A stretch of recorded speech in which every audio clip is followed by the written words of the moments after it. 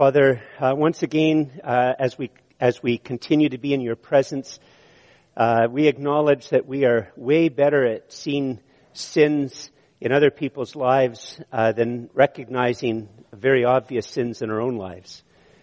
And we confess before you, Father, that often we think we're smarter than your word, and that it never dawns on us, Father, that actually your word is very wise, and that our problems with it is its deep truthfulness and reality and wisdom.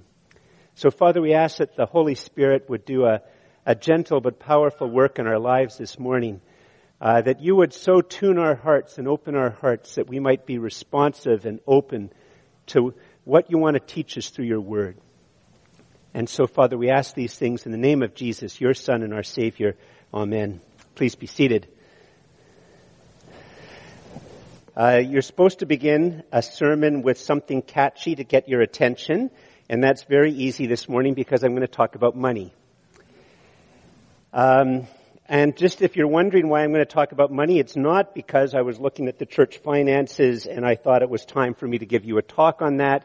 It's not because I'd like a raise, although I'm not opposed to a raise. It has nothing to do with this. One of the things we do at Church of the Messiah is that it's our hope and belief, our hope that God's Word will set the agenda for the sermon, and that really all I'm supposed to do is just try to make clear to you as God's herald what God's Word says. And the Bible, we preach through books of the Bible, which is how, the Bible is written as books, and we preach through books of the Bible. And today the text talks about money. In fact, I have to confess, when I was first picking the book of Philippians, which I thought would be a good book to study while we were in lockdown, I'd completely and utterly forgotten that part of the book of Philippians talked about money. But it ends by talking about money. So we're going to talk about money in terms of what the Bible says to us.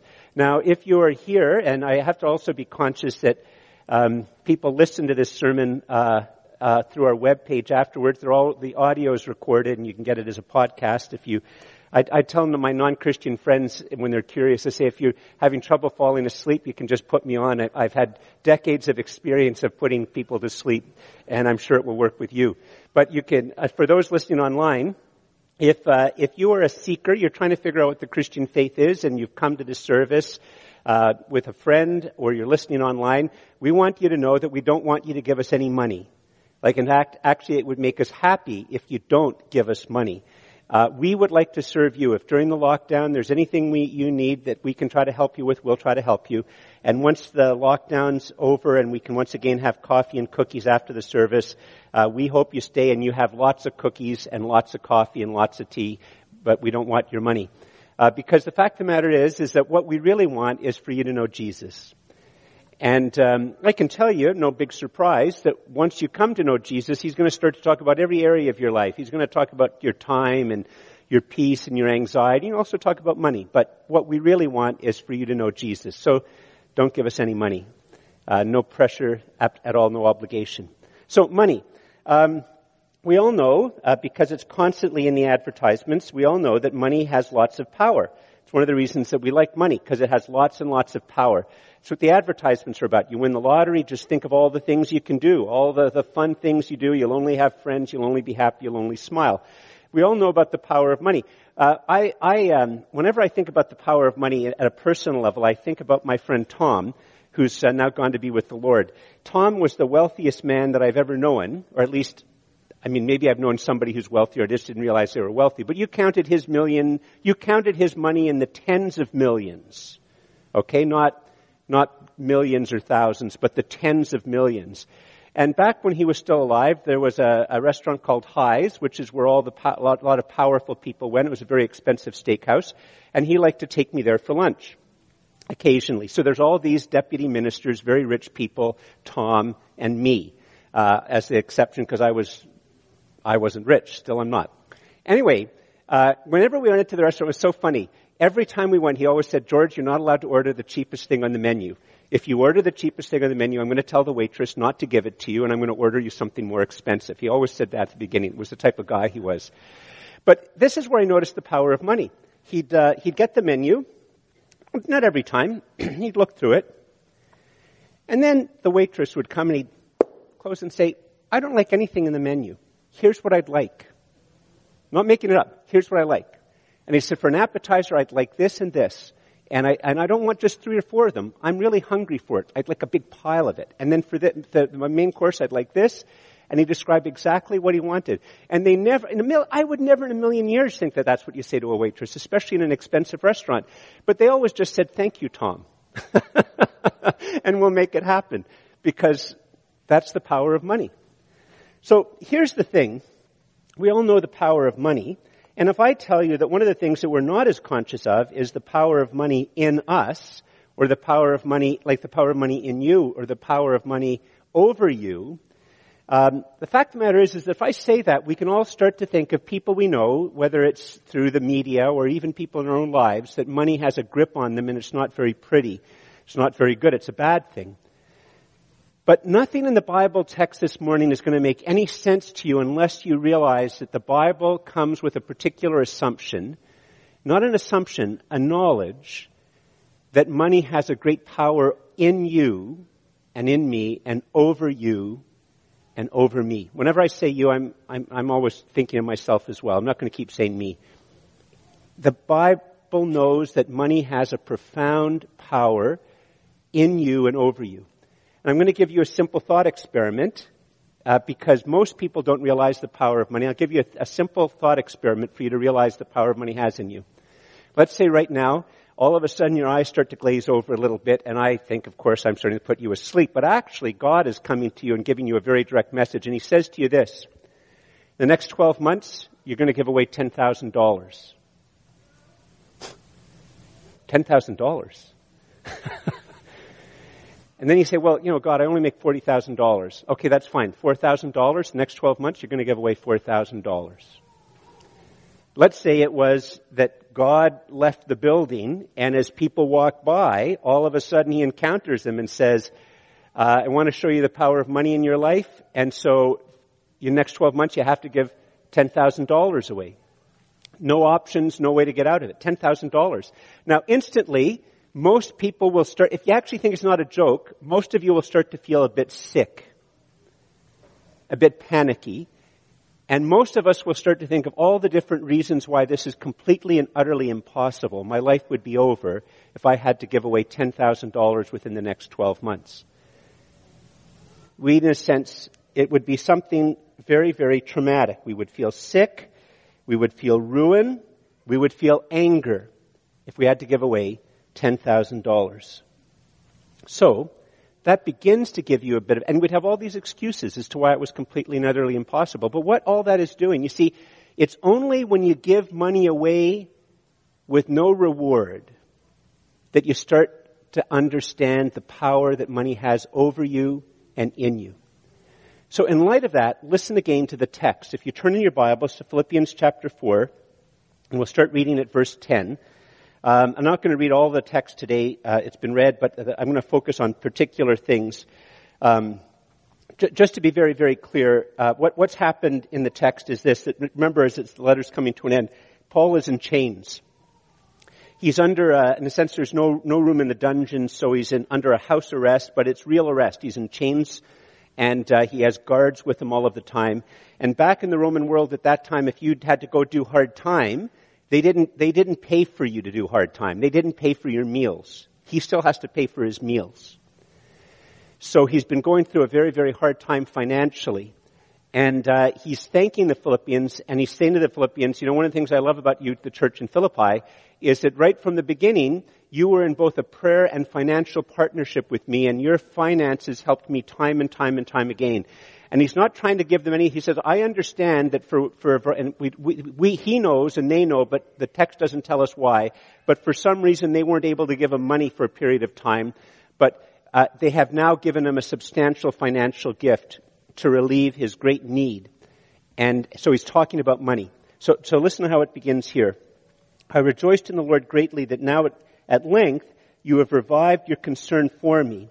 You were indeed concerned for me, but you had no opportunity. So for whatever reason, we don't know. It doesn't matter why they weren't able to give money to him for a period of time, but now they've given him a gift.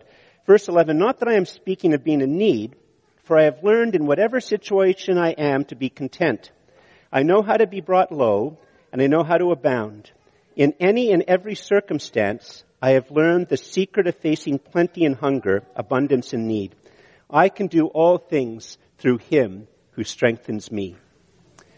Now, I don't know if you notice that there's something in this text which is more than a little bit odd. We all understand that we would need help from God to handle hunger. And we'd need help from God to handle poverty. But notice what happens in the text. Paul doesn't just say you need help from God to handle poverty. You need help from God to handle plenty and abundance. Look at it again.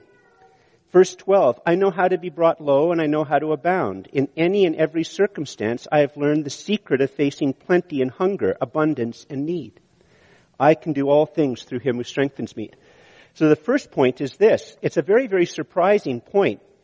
You need the Lord's strength to handle plenty and abundance.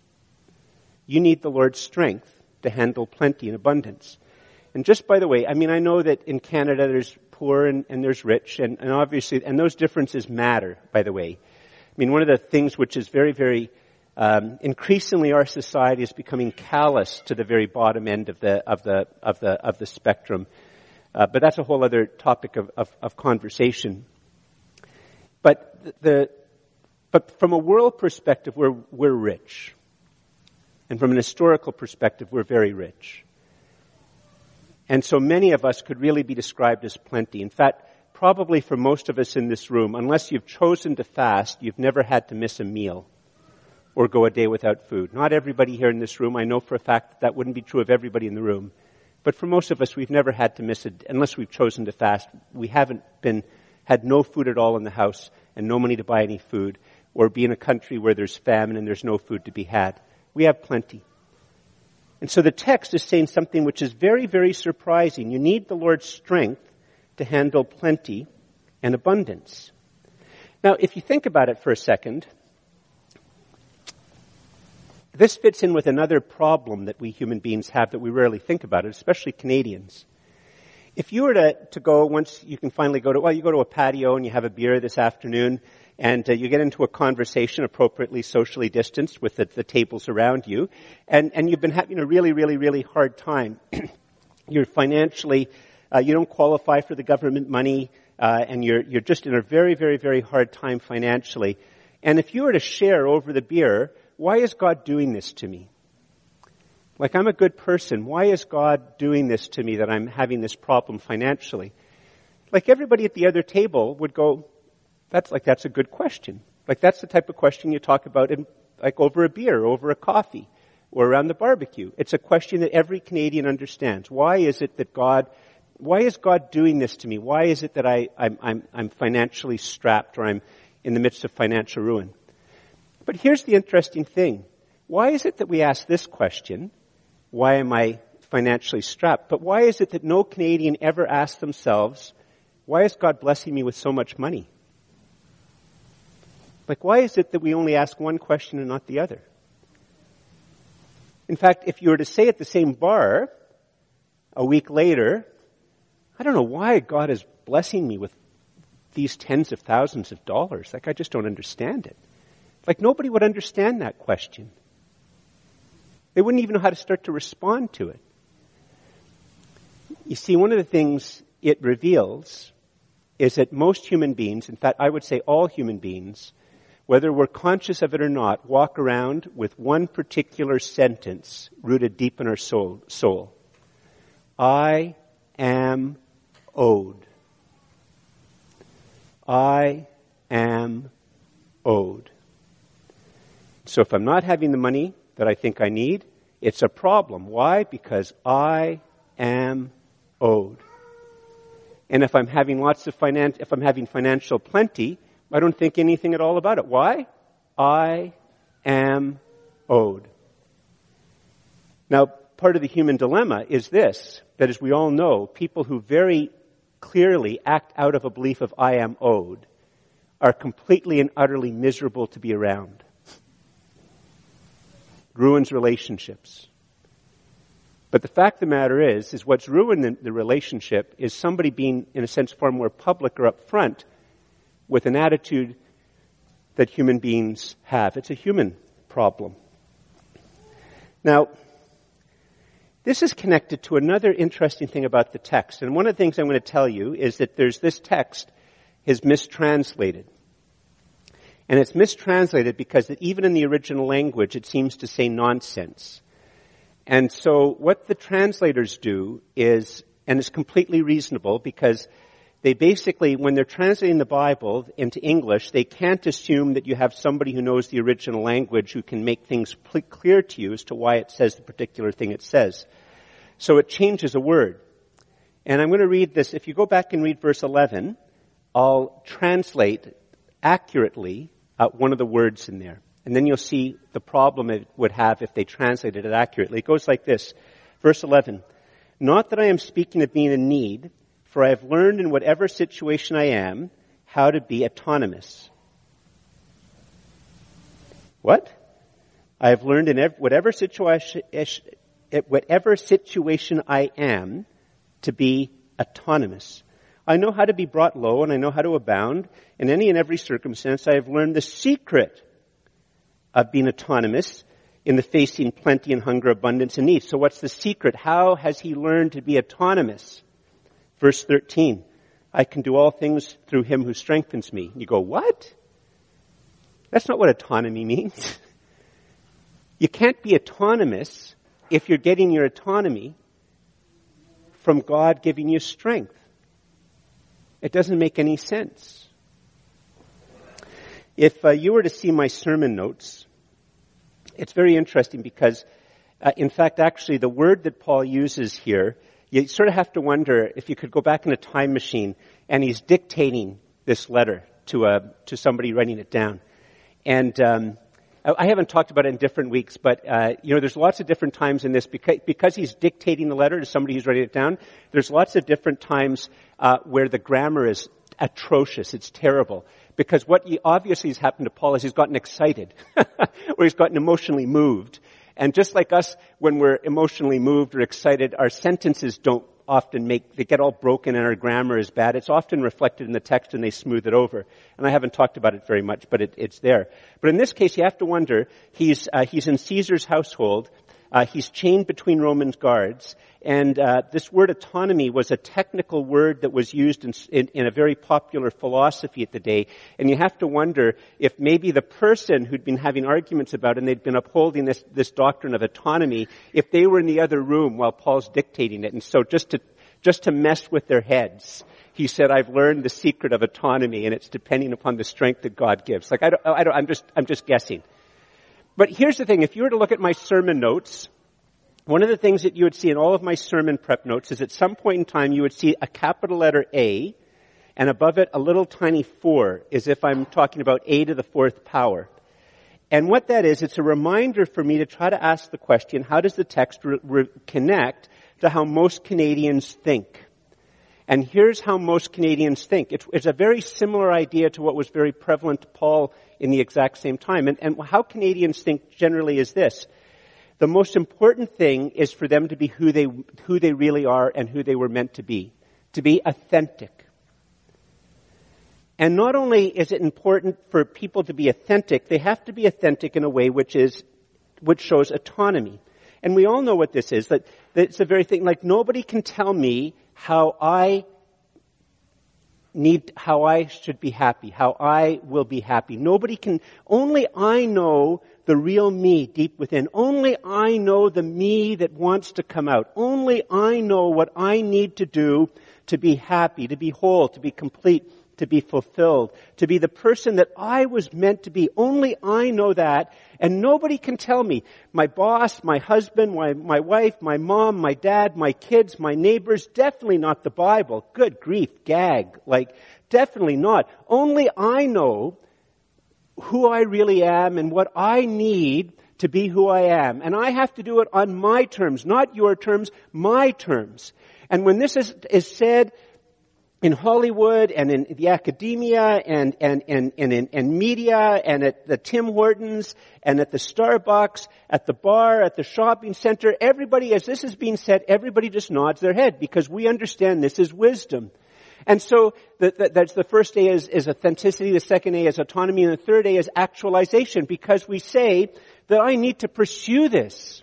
I need to pursue this. It's right that I pursue this to become autonomous, to become authentic on my terms, not yours. And the fourth A is this, because what we expect in this project is approval. Applause would be even better, but approval and acclaim. What we expect when we say this is, way to go, girl, way to go, guy, 2 thumbs up, way to go. And in fact, one of the reasons you know that this is so important is because in Canadian society right now, one of the ways to create a deep rift in a family, a deep rift in friends, maybe a rift which will continue not just for a day or a week or months, but maybe even years, is if you, in your autonomy and authenticity project, and you trying to actualize that, make it actually happen, and I don't know what it is. Maybe it's that you're spending too much, or you go on a trip, or you quit your job, or you feel that, you need to let the inner you be out and be sexually free, so you need to have, sexual relations with different people, or, whatever. And if one of your friends says, I don't know if what you're doing is right. How dare you? How dare you? How dare you actually think that what I'm doing to be the me that I am meant to be is, how dare you? And in fact, if you go and then tell your friends, I'm doing this, and I have to be me, and I'm starting to work on it, I'm overcoming things, and I'm doing this and that, and they don't approve, and every one of your friends will go, oh, they don't approve. How dare they not approve? How dare they not approve? So here we have this very, very funny text. I know the secret of autonomy, and it comes in God's strength. Now, I don't know if you noticed, as I tell you this, by the way, I'm not going to go, you see, it's very interesting here, because this is now where if I was a certain type of pastor, I'd thunder against this autonomy project and say how bad and terrible it is. But the Word of God constrains us. Right? Because what does the Word of God say? I've learned the secret to autonomy. I've learned the secret to autonomy. So it means we have to take a pause a little bit about what's going on in our culture, because you see, it's not all bad. But the fact of the matter is that our cultural autonomy and authenticity project, the problem with it is not just that many people can't do it, and lots of sorrow in our society is that people feeling trapped. They're trapped. They have this sense of the autonomy, the authenticity they need to, but they're trapped. They're trapped by finances. They're just trapped. They're trapped by a relationship or an obligation. They're just trapped, and it creates sorrow. But that's not the tragedy of the autonomy project. The tragedy of the autonomy project is, if you think about it for a second, it can never happen because it's contradictory. But because everybody in Canada believes it, nobody actually notices the contradiction. What's the contradiction? How can I be autonomous if I need your approval? How can I be autonomous if I need your applause? And if I have sorrow and anger because you don't give me applause, how can what possibly I am seeking be autonomy? It's inherently frustrating and inherently won't work. And we Canadians are caught in an even bigger dilemma. What's the bigger dilemma? What do Canadians think about people who don't give a hoot about what they think? We don't want to be that person. We call them begins with J. You can figure out what the next 3 letters are. We call them something that begins with A, and anyway, I won't say the rest of it, right? So the fact of the matter is our autonomy project can't possibly work because it's not actually autonomy. The approval is an absolutely essential part of that project. And yet at the same time, if we say, okay, well, we're just going to have A3, we're just going to have authenticity, autonomy, and actualization, and we're not going to care. But the fact of the matter is that we Canadians look at people who never at all care even remotely about what anybody thinks. Nobody wants to be that person. And so we're trapped. Here's what the Bible is telling us. Your true autonomy project, in quotes, is only found in Jesus, in His saving work, in His grace, and in His strength. Your true autonomy project is only found in Jesus, in His saving work, in His grace, and in His strength. Right? I can do all things through Him who strengthens me.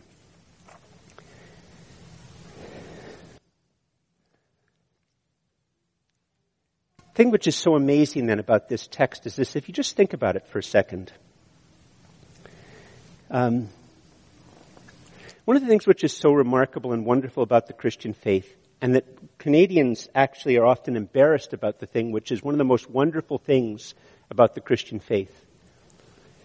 And part of the reason that we're uncomfortable with it is that we don't think we can perfectly describe it. But you don't need to perfectly describe it. You need to live it and appreciate the beauty of it.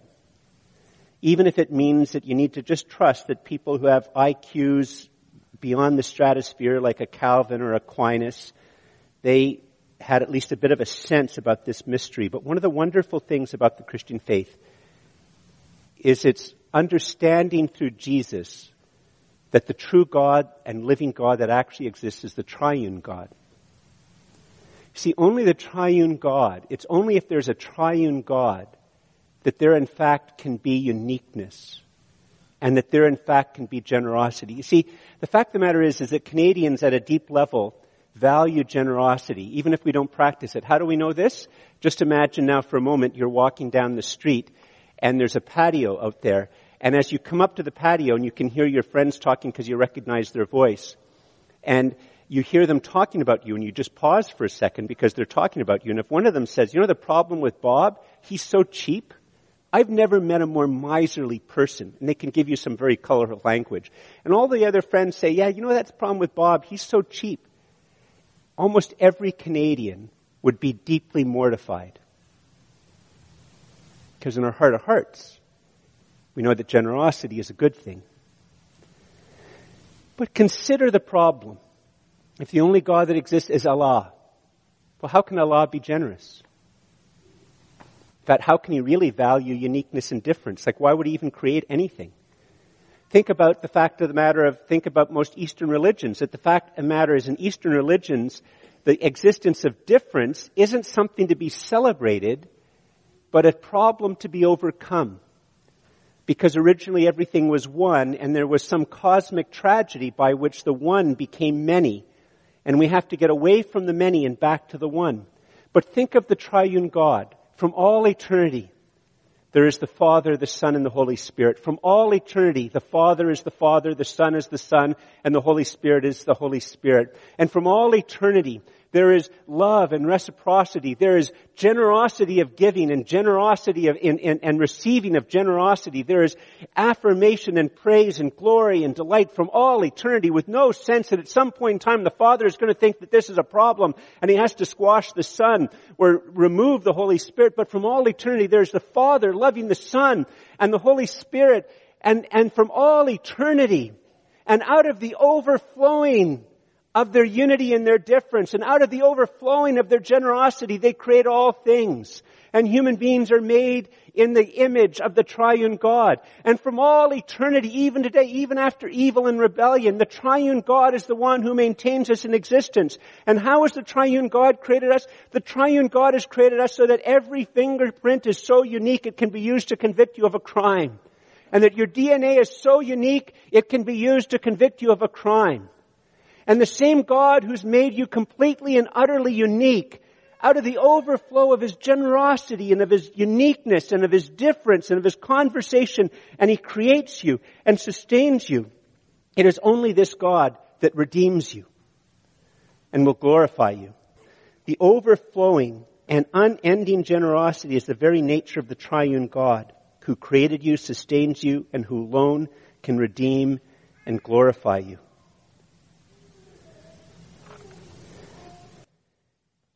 And how does the Bible describe what Jesus does for us? In Philippians, it's very interesting that they talk about money here, but earlier on the letter, what is it they describe? They describe how God, the Son of God, sets aside his glory and prerogatives and the riches of heaven and the riches of his praise, sets it all aside, but maintaining fully God. He empties himself. In other words, he becomes poor. And he becomes poor so that, and empties himself and has less and less and less and less so that he can walk among us and suffer all the trials and temptations we do without sin, and all the shame that we do only without sin. And he continues to not only empty himself, but take upon himself our debt, that when he dies upon the cross, he dies bearing our debt and our curse and our shame. And he descends even into the depths of death, and then he rises from the dead, and he does it all for you and me. In the uniqueness of who we are. How does 2 Corinthians chapter 8 verse 9 describe it? Though he was rich, he became poor so that you, through his poverty, might become rich. That is how the gospel is described. You see, only the gospel answers the true longing in your heart to be you, to be free, to be loved, and to hear, "Well done, my child."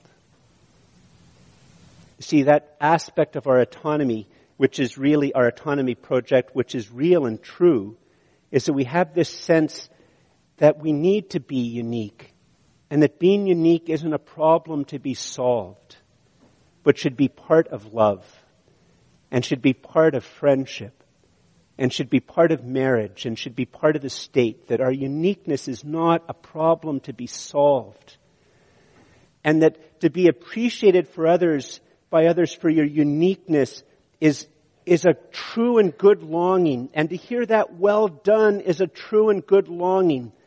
And the problem is that our autonomy project keeps us far from the true and living God and the true Savior that is provided by the triune God. Because at the end of the day, the triune God who creates you unique, sustains you unique, redeems you, not so you will all have the same fingerprints and all have the same DNA. And in heaven, you will not all have the same fingerprints and the same DNA. He restores you to humanity. And the true longing of our heart to be you, to be free, to be loved, to be generous, and to hear "Well done, my child," is only found in the gospel. How does this relate, just wrapping it up, to the power of money over our lives? Look at again what it says here in verse 13. "I can do all things through him who strengthens me." So what is the very nature of the strength that will come from Jesus? Well, think about it. What did Jesus do? Though he was rich, he became poor so that you, through his poverty, might become rich. The Lord's strength is his generous gift to you, and his strength is the strength to become generous and free. The Lord's strength is his generous gift to you, and his strength is the strength to become generous and free. It's not the strength to become rich. It's not the strength to become poor. See, that's one of the things which is so wonderful about the gospel. The gospel doesn't say if you're really holy, you'll sell everything you have and live a very poor and simple life. And the gospel doesn't say if you want to know who the really holy people are, it's the very, very rich people. It's the people who count their wealth in tens of millions or hundreds of millions or in tens of billions. And they're the really holy people. And the Bible says no, the Bible is completely, it's irrelevant to that. I mean, this is such a wonderful thing which is freeing about it. If you're a young person, you're trying to provide for your family, the Bible doesn't say that it's wrong to have ambition to get promotions to be able to provide for your family. If you're thinking of coming up with an artistic process and it ends up making you very, very wealthy, you write the theme song for the next Friends and you can retire for the rest of your life on one song. It doesn't say that that's wrong. If you come up with a business idea, if you get promotions in the government and you end up making more money, the Bible doesn't say that that's wrong. If you choose to become be a low-income worker, to serve others, or to do something for ministry, the Bible doesn't say that that's either wrong or good. What the Bible says is that money has power over you and in you, and you need the Lord's strength to handle poverty, and you need the Lord's strength to handle prosperity.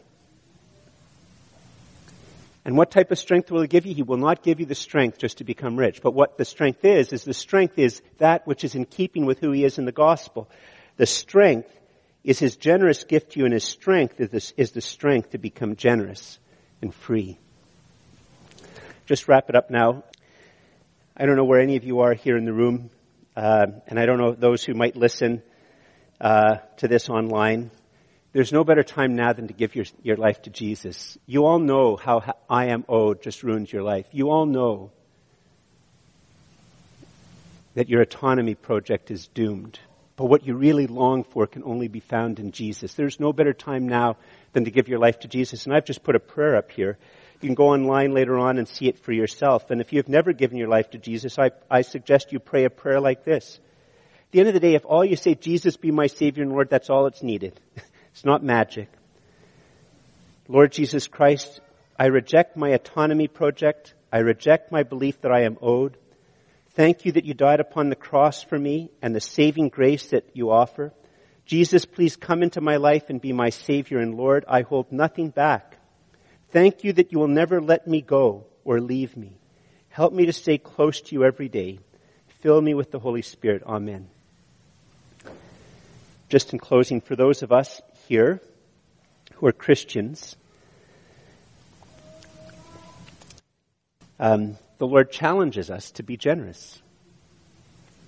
The closer we are to Jesus, the more the Holy Spirit has his role in our lives, the more generosity is obvious. Back the last summer job that I ever had, I worked with a contractor, and mainly he hired me because I could dig ditches and lug things and stuff, but he asked me to help him do some hammering with a deck. And he said, George, just place the boards a slightly closer than usual apart. And I said, what's that? And then he went off, and I went back to him and I said, Rex, I have no idea what that instruction means. He said, what do you mean? Just a little bit less, like a little bit closer than usual. I said, I have no idea what usual is. Is it supposed to be like this? Is it supposed to be like, I have no idea. I had no idea.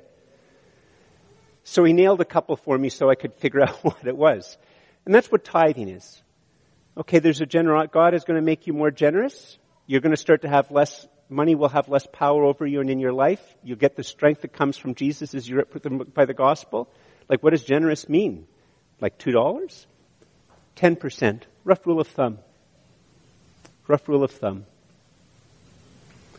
And if you wait until you have enough money to be generous, you will never be generous. Never. Never happen. It's a decision. I invite you to stand. I'm going to say this. You don't have to pray it with me. But I'm going to invite you to pray it with me as a closing prayer to sum up what we've talked about here in the sermon.